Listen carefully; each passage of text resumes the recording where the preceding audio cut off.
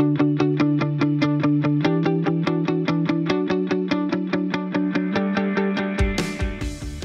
to the Vale Christian Church podcast. In this fourth message from the Great Mystery series titled Why Jesus, Pastor Ben Pitney is teaching from the book of Colossians chapter 1, verses 15 through 23. At Vale Christian Church, we believe in training followers of Christ to worship, gather, give, and serve.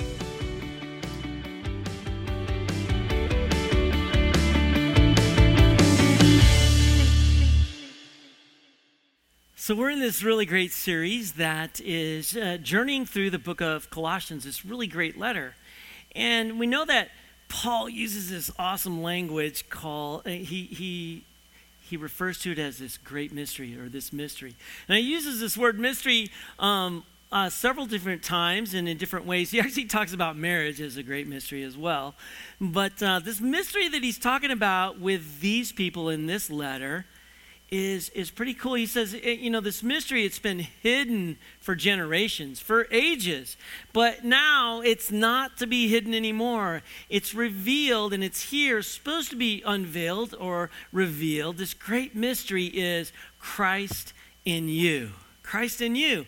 And so we know that that's kind of a running theme throughout a bunch of his letters as he does this great communication, as he talks about this mystery and how it's supposed to be unleashed, so to speak, in the life of the church and of Christ followers. So right now, Paul, in this letter, as he's writing it from prison or jail or house arrest. It's nothing like maybe it would be in our time, in the 21st century. It'd be, I don't know, not that good, right? So he's been, everywhere he goes, he preaches, he presents the gospel, he shares the gospel, right? He really brings it, and we see people coming to Christ. But he's also getting run out of town everywhere he goes. He's getting beat and persecuted quite a bit and thrown in jail periodically. So he writes this letter from that position to the Colossians. While he's doing this, though, he's got his guys around him. He's training his guys. I talk about this sometimes amongst Christ followers. I think every Christ follower ought to have his guys. And I say that in sort of a generic or general fashion, ladies. You got to have your ladies, your women around you as well. But I think everybody's got to have their guys. You know what I mean? You got to have your people that you're investing in. I think you should have at least 5. I'm always asking our team and our staff, who are your guys? Who are you guys? If you don't have 5 people that you're investing in, that you're mentoring, that you're leading, that you're reproducing yourself in as a Christ follower, I think you're really missing it, because that's where this power is. So Paul has more than 5 guys, but he's got a lot of guys. You know them. He talks about Timothy a lot as being one of his guys, right? And Silas, right? Even Barnabas at some point, even though Paul was maybe one of Barnabas's guys at the beginning, right? They pull people in all the time. There's a guy named Epaphras. He's one of his guys, and he trains him and equips him. And he says, hey, I'm going to go over here and preach. I'm going to send you to the Lycus Valley, and that's where I want you to present the gospel and just do what I do. So he's trained him and equipped him, and he's launched him over there. So Epaphras preaches the gospel, and people come to Christ. In the city of Colossae, where this letter is addressed, and that's the church that exists there. People have come to Christ, and now they're a church. There's a church or churches, all right? So Epaphras has been there. People have come to Christ, and good things are happening. So now he's coming back to Paul to give him a report. And by and large, his report is good. Hey, things are healthy. People are growing, and people have come to Jesus. There's some things that we should be concerned about, just like always. Remember, every letter that Paul writes in the New Testament, it's to a specific church about specific issues. Specific church just like us. So it's a church just like us. It's got stuff going on in it. So there's so many things that we can learn by reading his letter. So Paul has never been there with these people. He doesn't even know these people, but he, because of Epaphras and this whole reputation and all of these good things, right? This is the way he equips and trains and encourages people, disciples and mentors the church, and challenges them and continues to teach them. So when we draw the truth out of the text, that's sort of our goal is. When we read the text, and then we want to say, all right, what does this have to do with me? How does this apply to me? And there's all kinds of really great things here. In the culture we live, I think one of the places that it intersects for me in this this morning is that we're all looking for the meaning of life, aren't we? I mean, so many people that I interact with, they just want some answers about life and how it's all connected and what it's all about, where's it all headed? Where are the answers? What's the meaning of life? I mean, we want to know about this person, Jesus. What's he got to do with anything? You're asking me to swear allegiance to Jesus. He claims to be the king. And in the New Testament, people are wrestling with all that as well. In the Old Testament, people are wrestling with it. I'm going to put up this passage of scripture. King Solomon, King David's son, King Solomon, he's referred to as maybe the wisest man ever, right? He's got all this wisdom that God has given him, right? All this knowledge. And look what he says. Right at the beginning of his journal, Ecclesiastes, he writes this. He says, the words of the teacher, the son of David, king in Jerusalem, futile, laments the teacher. Absolutely futile. It's meaningless. It's basically saying it's meaningless. It's all meaningless. Absolutely. Everything. What benefit do people get from all the effort which they expend on earth? A generation comes and a generation goes, but the earth remains the same through the ages. The sun rises and the sun sets. It hurries away to a place from which it rises again. The wind goes to the south and circles around to the north, around and around the wind goes, and on its rounds it returns. All the streams flow to the sea, but the sea's not full. There's still room, right? And to the place where the streams flow, they will flow again. All this monotony is tiresome. No one can bear to describe it. The eye is never satisfied with seeing, nor the ear ever content with hearing. What exists now is what will be, and what has been done is what will be done. There's nothing truly new on earth. Sounds a little depressing. I think it's just depressing because he's just straight up telling the truth. I'm searching. I'm looking for the meaning of life. And you know what? He in this journal through the book of Ecclesiastes, it's a journal of him just unloading on doing everything, trying anything and everything to find the meaning of life. And he does. I mean, he just the description of all of his efforts towards really good food. It's unbelievable. Really great wine. I mean, he took it to its unbelievable fullest extent. Wealth, riches, architecture, art, sex, drugs, rock and roll. He just explores everything. And I mean, he takes it over the top, everything that he does. It's crazy how far he goes. Try to find the meaning of life. You know, as crazy as it sounds, I feel like it happens all the time in our culture. I think the things that people do to find happiness, to find meaning, to find fulfillment, to find purpose, to the extent that people, just the things that they go through in order to find the meaning of life is unbelievable. Well, Paul writes in this place in Colossians chapter 1, we're at verse 15. I think that this is where you get the answers. I think the best answers to all of our questions are right here. It's actually a deep piece of doctrine for the church, right? The answer to the questions come in understanding the doctrine of Christ. That's what we're going to look at. The doctrine of Christ. If you want to put it in academic terms, it's called Christology. All right? Or the person, the nature, and the role of Christ. I don't want to be too academic today, but this is a really vital, important piece of scripture today. Because actually, what you find is that what Solomon, where he says, it's all futile, it's all meaningless, there's nothing new, he's actually totally wrong. He pretty much admits that at the end of his journal, but at the beginning, I mean, if you're to just go by what he says there, he's totally off, he's totally wrong. Because the answer to the questions, they come in the understanding of Jesus, all right? there's a unique event in history, in human history, that gives everything else meaning, an invasion of human history by God himself in the person and the work of Jesus Christ. And without understanding that, I think you're just right there where Solomon is, where it's like, what's the meaning? I mean, what's this all about? And personally, if it's not about Jesus, then all the energy and all the effort and all the reason for being here and the band and, putting this all together and everything that we do around here, it is totally meaningless. It absolutely is. You might as well just be at Disneyland with everybody else on rodeo break weekend. I'm really excited that you guys are here too. I think we should take a break and go to Disneyland. I'm not going, but you can. Okay, let's take a look. Chapter 1, verse 15. Because here it comes. Understanding the doctrine of Christ, understanding who Jesus is. This is everything right here. And I'm telling you, this is a place in Scripture. This is kind of crazy. If I describe it like this, I think you'll get it eventually here. Because it took me a while to get this. This is a place where it's almost like where you want to take your shoes off when you read it. Like, this is holy ground.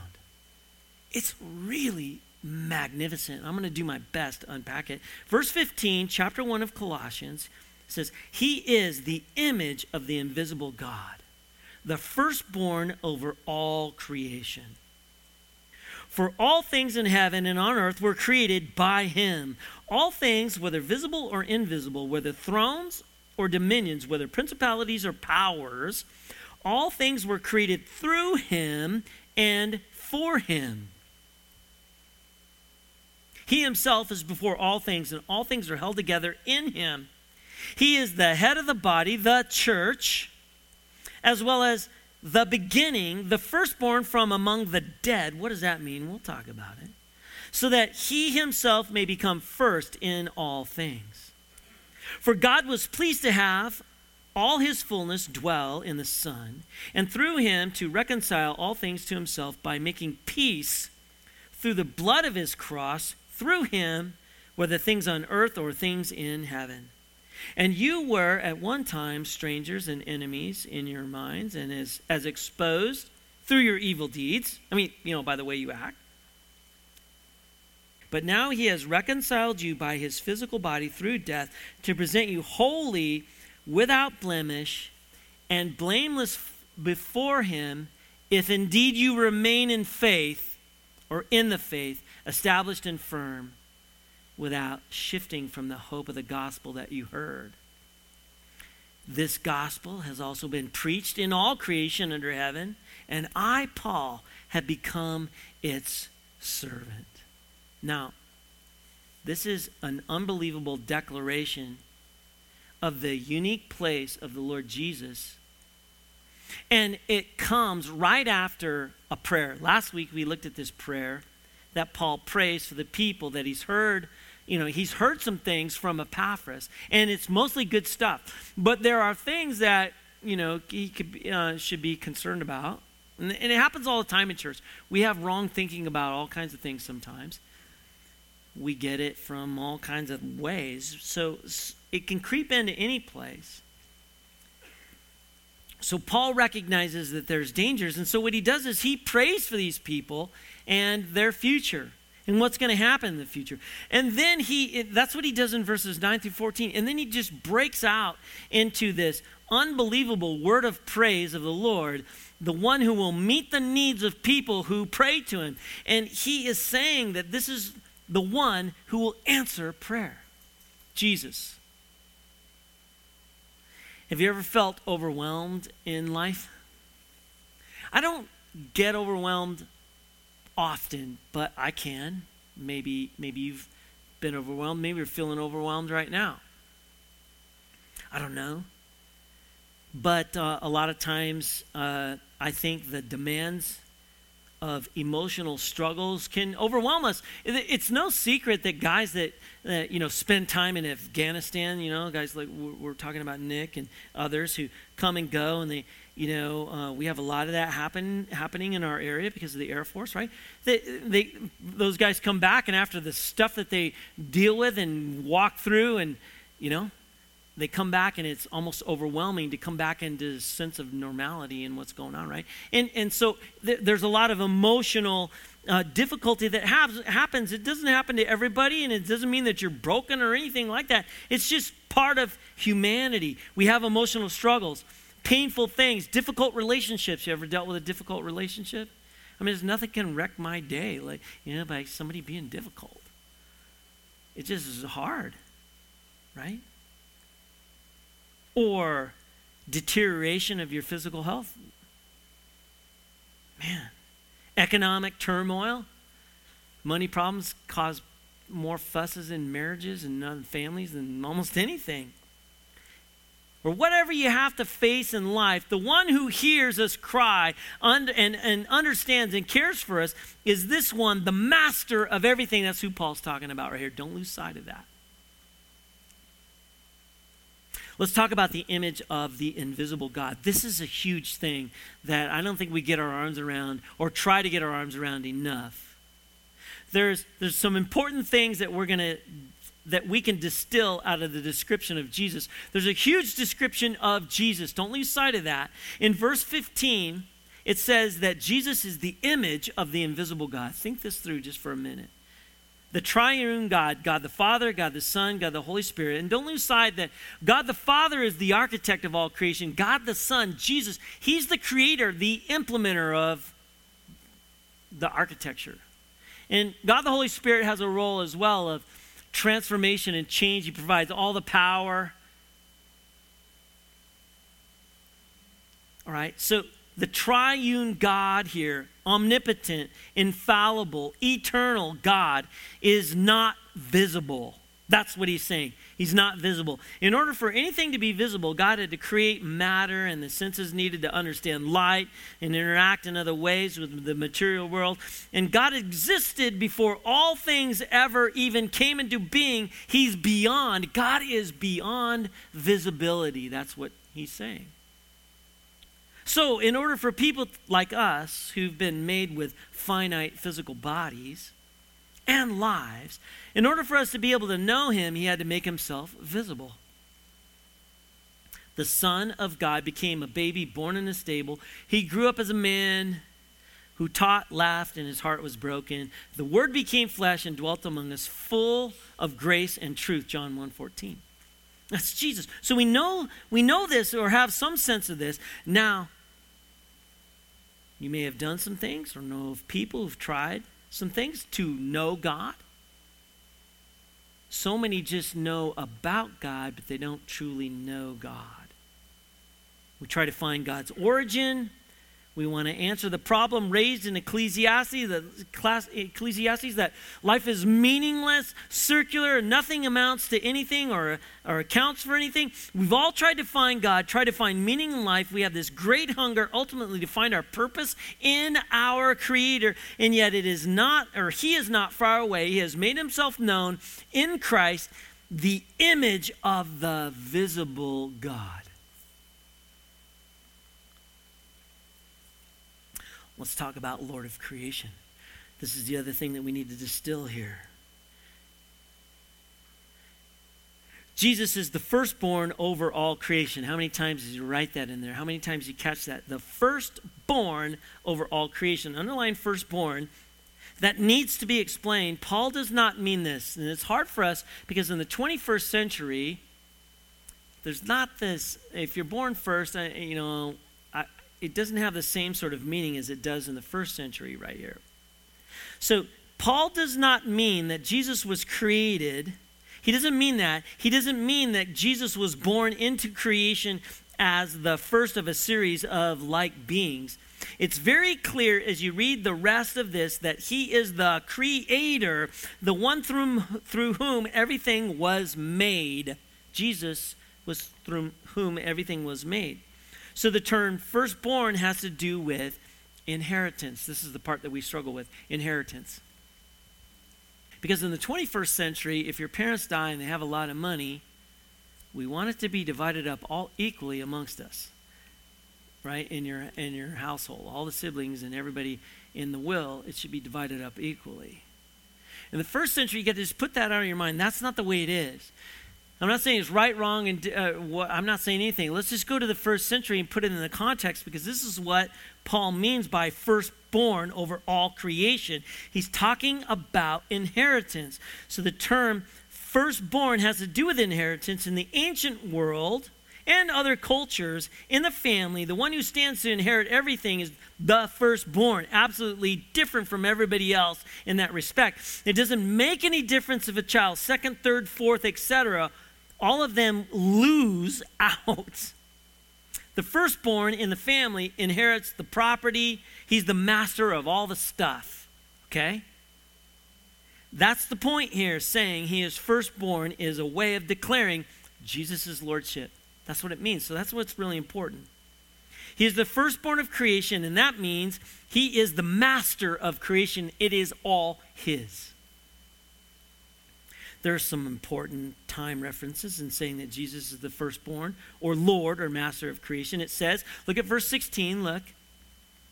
For all things in heaven and on earth were created in him, all things, whether visible or invisible. So he is before all things, and in him all things hold together. If we're imagining a timeline, which actually doesn't make sense, but just for the sake of argument, think of this. You would find him, Jesus, before the existence of anything else, including time itself. He began creation, and it says in verse 17, he himself is before all things, and all things are held together in him. So, think of it like this.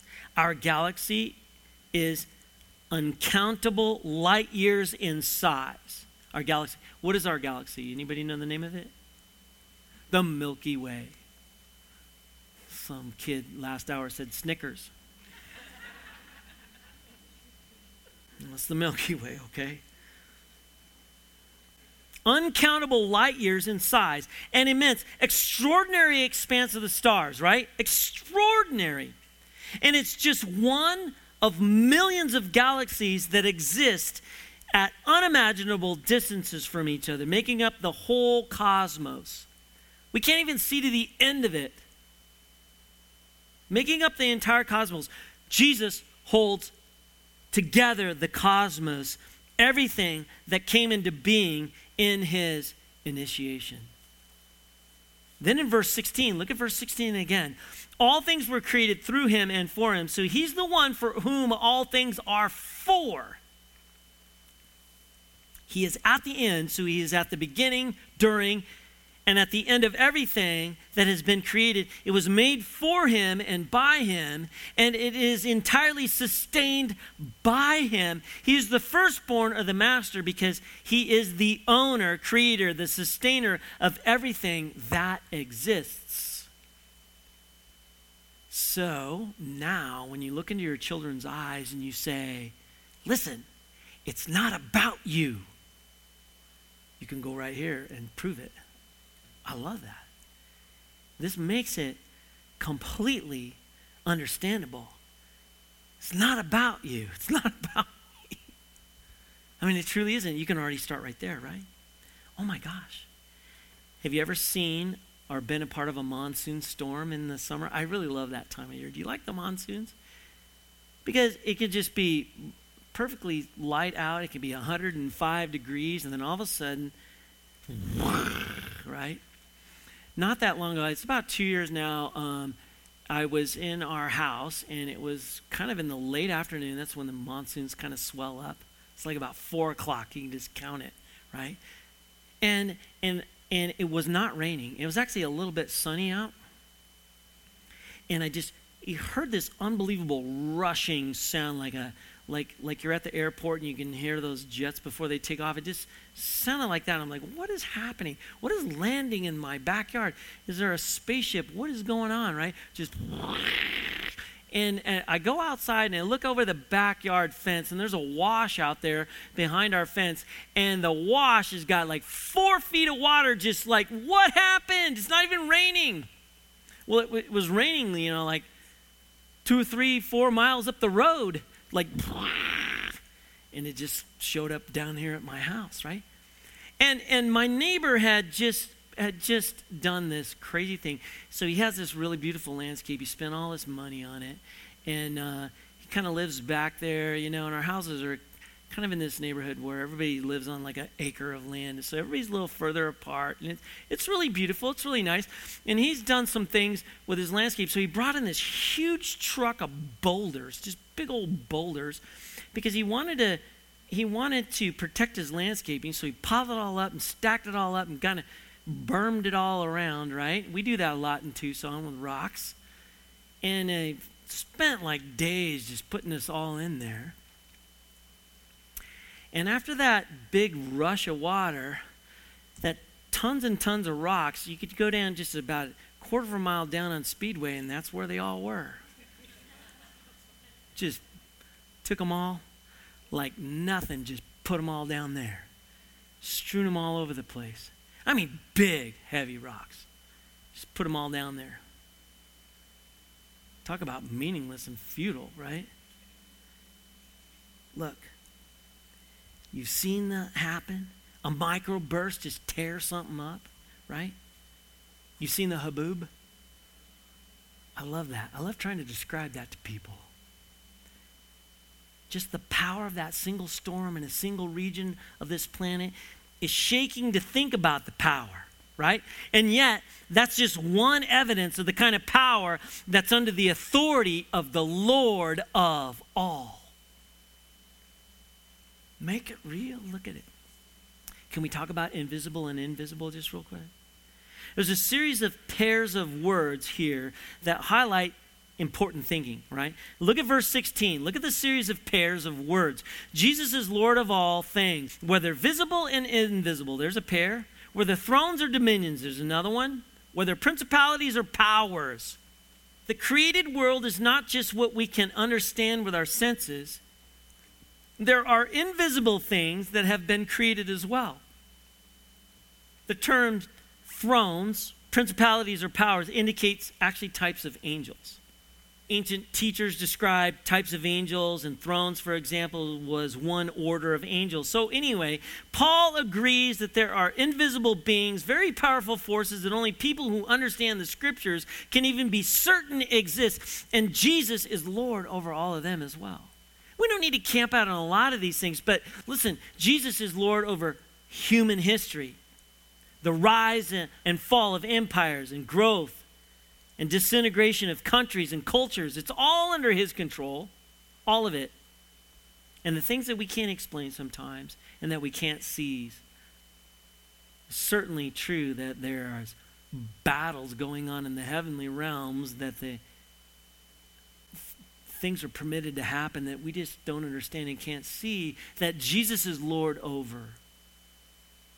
He's Lord over what is unseen. There's an unseen world and there's a visible world. And both are powerful, real, and important. And Jesus stands on each side of them both, the visible and the invisible, as master, the firstborn, Lord of all. You see how come this is kind of one of those things where it's like you approach this, the posture of your heart is, without your shoes on kind of thing, right? Head of the church, this is something that's not understood completely either. Head of the church, that's what we're told of Christ, and that he's the head of the body, the church. Christ followers are the church. Church isn't a place you go to. Church is Christ followers. When it's a place you go to, then you can just, it just becomes this vacuum cleaner attachment. You just put it on and take it off when you need it, right? That's not the church. Jesus is head of the church. Verse 18 and 19 say, he's the head of the body, the church, as well as the beginning. And here we go, the firstborn from among the dead, so that he himself may become first in all things. For God was pleased to have all his fullness dwell in the Son, all of God in the Son. The Son of God is fully God. So the term firstborn here, it's the same one used earlier. He is the heir, the Lord, of all that which is from the dead. Now, what? Before you give your life to Christ, before you are saved, you're dead. You're dead in your trespasses. The scriptures, we're dead in our sin. We're dead. Without Jesus, we're dead. So think of this, without Jesus, there is just death. And this is really important here. There's a new world being created in the same way that it was at the beginning of the cosmos. Jesus created all of that. He is at the beginning point of the new creation, and the new creation is coming from the dead out of the first creation that Paul tells us in Romans 8:20 was subjected to futility, death, and decay because of human sinfulness and rebellion against God. So when you give your life to Jesus, when you transform your life when you surrender your life to Jesus, he transforms your life. He makes you new. You are rebirthed, renewed, recreated. And if you stop and think about the implications of what's being said here, this is remarkable. There have been two great creative works initiated by God in all of time and beyond time. He made everything, and now he is remaking things through Jesus. There will be a new heaven, a new earth.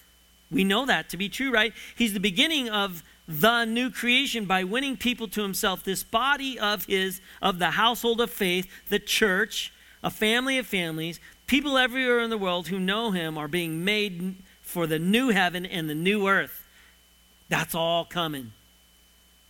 We're right near the beginning, and there's a lot more to happen still. His body, the church, is the beginning of the recreation of everything. It's like getting to invest in the beginning of a company.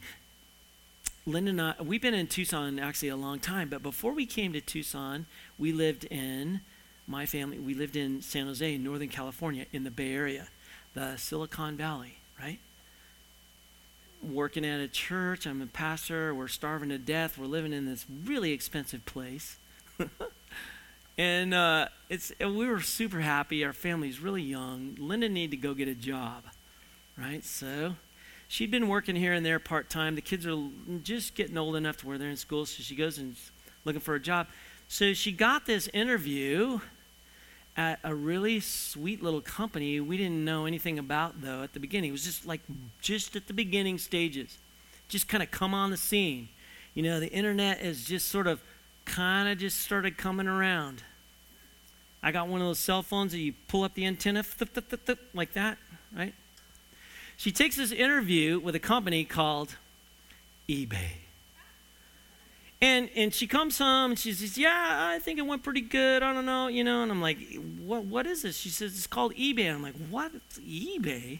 What is eBay? Oh, it's this new .com company.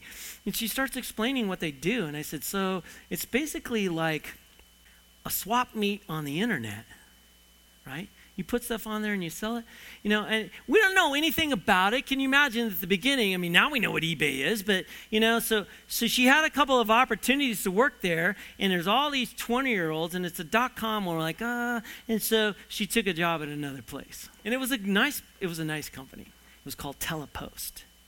It was another .com. Really great communications company.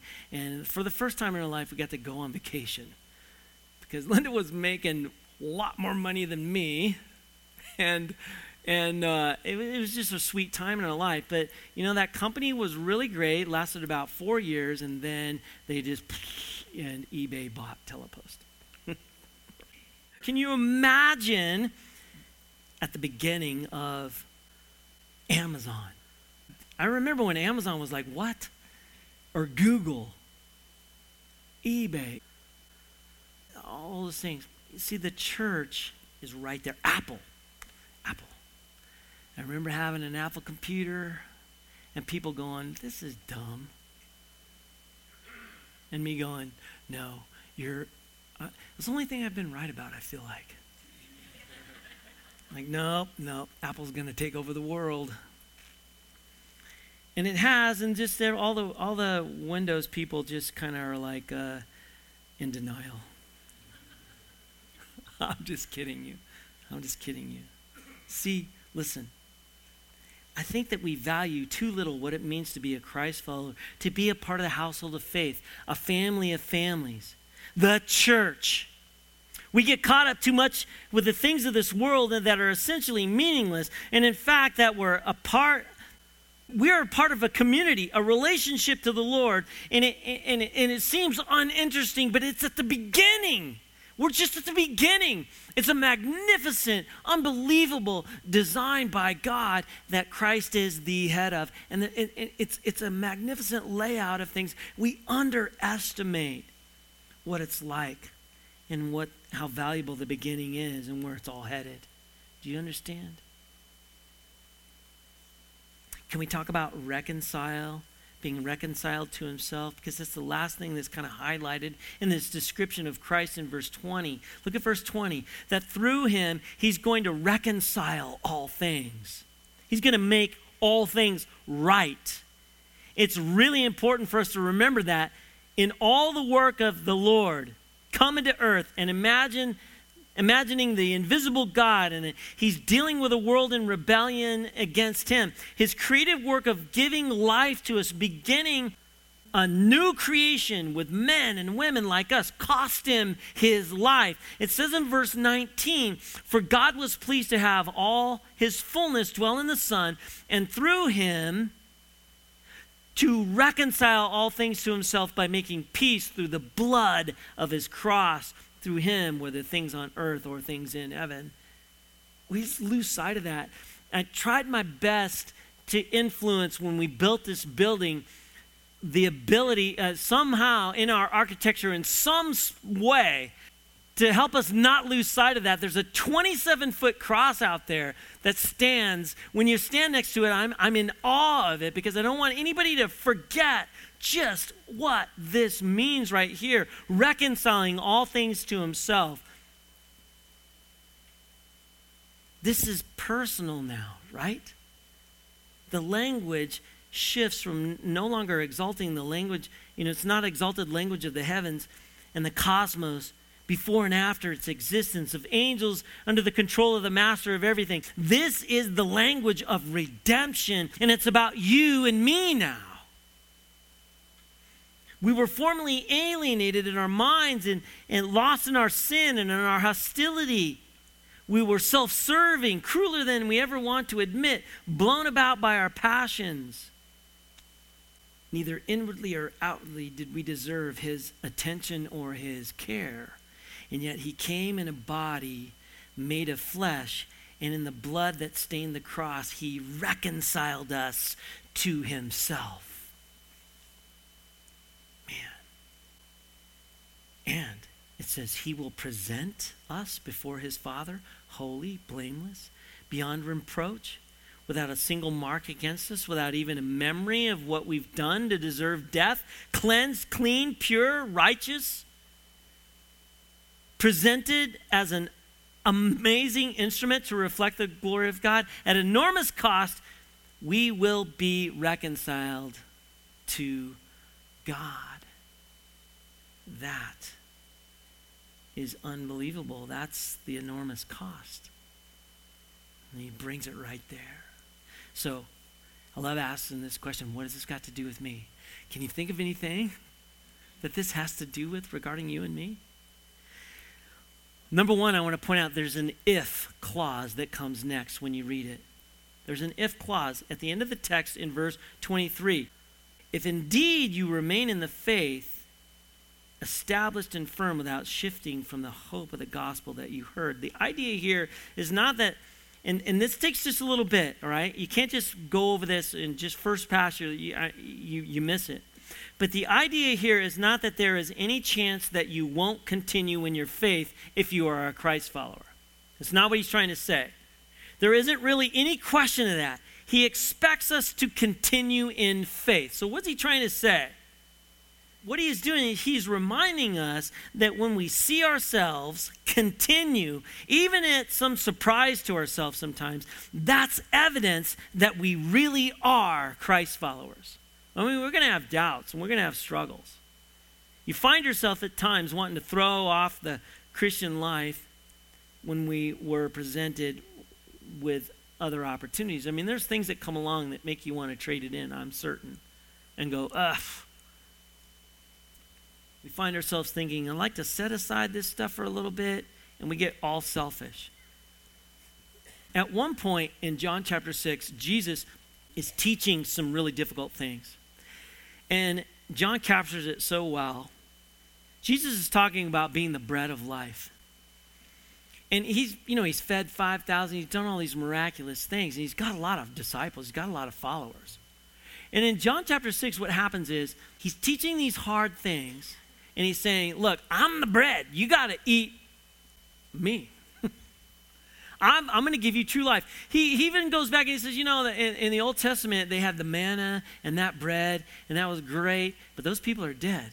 You want to live? You got to feed on me. And it's really a difficult thing for people to get their arms around and understand, right? People are struggling with it. So much so that when he does, in John chapter 6, a whole bunch of people just walk away. A lot of his disciples walk away. They say, this is, I don't know, this is too much. And they walk away. All right, now, at one point, as he's doing this, all right, at the end of John chapter 6, Jesus turns to his guys, his disciples, and he says, are you going to leave too? And an amazing thing happens here. Peter had a really interesting answer. It's not very Peter-like. Because normally, the way it would go, if I'm trying to describe what he would say, if I didn't know the story, I would think he would say, oh no, Lord, we would never think of it. We're committed to you 100%. But that's not what he says. He basically says, we'd love to leave, but we can't. You have the words of eternal life. Let me read it to you. Verse 68 in John chapter 6, he says, Lord, to whom would we go? Where would we go? You've got the words of eternal life. We've come to believe and to know that you are the Holy One of God. You know what he's saying? He's saying this. I love it. This is costly and hard, and there's been so many times when we just soon have left. Darn right. But we don't have anywhere to go. You have overtaken us. We couldn't stop being your followers even if we wanted to, Jesus. You got us. You see? How in the world does he come to that answer? Because he's seen Jesus. He knows exactly. He can't explain everything, but he gets it. And I think this is what Paul is saying right here. We got to discover that someone else has taken over our lives. That's what this has to do with us. And then are no longer even ours to sell to someone anymore. They're no longer yours to give away. When you discover that and that it's true, then you can be encouraged, right? That everything else that is promised in the gospel will be true for you too. And he will present you holy, without blemish, and blameless before his Father. That's what it's got to do with us. That's what it's got to do with you. And it's amazing. I am struck by Paul's phrase right here. Towards the end, right? That in the midst of all of this, he says, the Lord wants first place. He wants first place. So that he himself may become first in all things. And can you illustrate that God wants first place? I mean, do I really need to go through illustration? That's what he wants. That's what he deserves. He wants first place. He should come first in everything that we do. If you get your arms around just who Jesus is, he wants first place in everything that we do. And so look, there are rivals to first place. There's rivals to first place, aren't there? Isn't that where the battle is all the time? There are other points of view, deceptions, temptations, all kinds of stuff. There's things that can replace Jesus' importance in our lives. And we're like that dog in, did you ever see that little movie, that cartoon movie called Up? And the dog that's got the little collar around him that interprets and puts it into language, and he's always like, squirrel, right? Oh man, that is us. If you haven't seen that movie, you need to go see it just for that. If we would only see clearly and embrace genuinely the person, the nature, and the role of Jesus, that's Christology, that's the doctrine of Christ. And that he must come to have first place, and that all these other things shouldn't even be listened to. That's what it's got to do with us. Oh, I think you should go back and read this. Take your shoes off too when you do it. It's pretty powerful, isn't it? Bow your head with me. Thank you, Lord. This is a piece of scripture that takes some grappling with and kind of takes some work, but man, it's about everything is contained right here. Everything. It's no wonder Paul put it right here, right after he prayed. This is the kind of stuff that keeps you on track, that gives perspective, that helps weed out anything and everything else that's not important. Now we think it's so important. This is it. This is Jesus plus nothing. Lord God, I am in awe of your plan, your design, and the sacrifice and your love and care for us, including us in this whole thing. Thank you for Paul's letter to this church. Help us to embrace it and absorb it now, Lord, because we know that without Jesus, we're dead. It's just we're headed for death, but you made a way for us. Just like we were singing today, you made a way where there was no way. And we believe you're going to do it again. Do it in the lives of our family and our neighbors and our community and the world that we live in. In Jesus' name we pray. Amen.